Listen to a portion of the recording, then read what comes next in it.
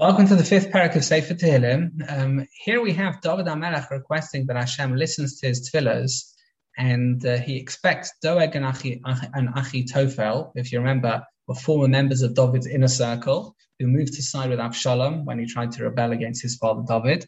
He says he expects them, Doeg and Achitofel, to receive their retribution, to receive what's coming to them. This is the Radak says in the first posuk over here. He says, loyalty to Hashem brings a person true happiness. Those who ignore their creator are going to flounder. Again, the concept of loyalty, contrasting with Doeg and Achitofel, who didn't have that, it seems. David asks for guidance to stay to the true path of righteousness, so his enemies can't exploit his shortcomings.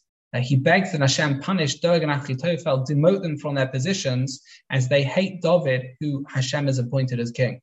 It's not a personal thing. It's that you're arguing against Hashem's appointment. How can you do that?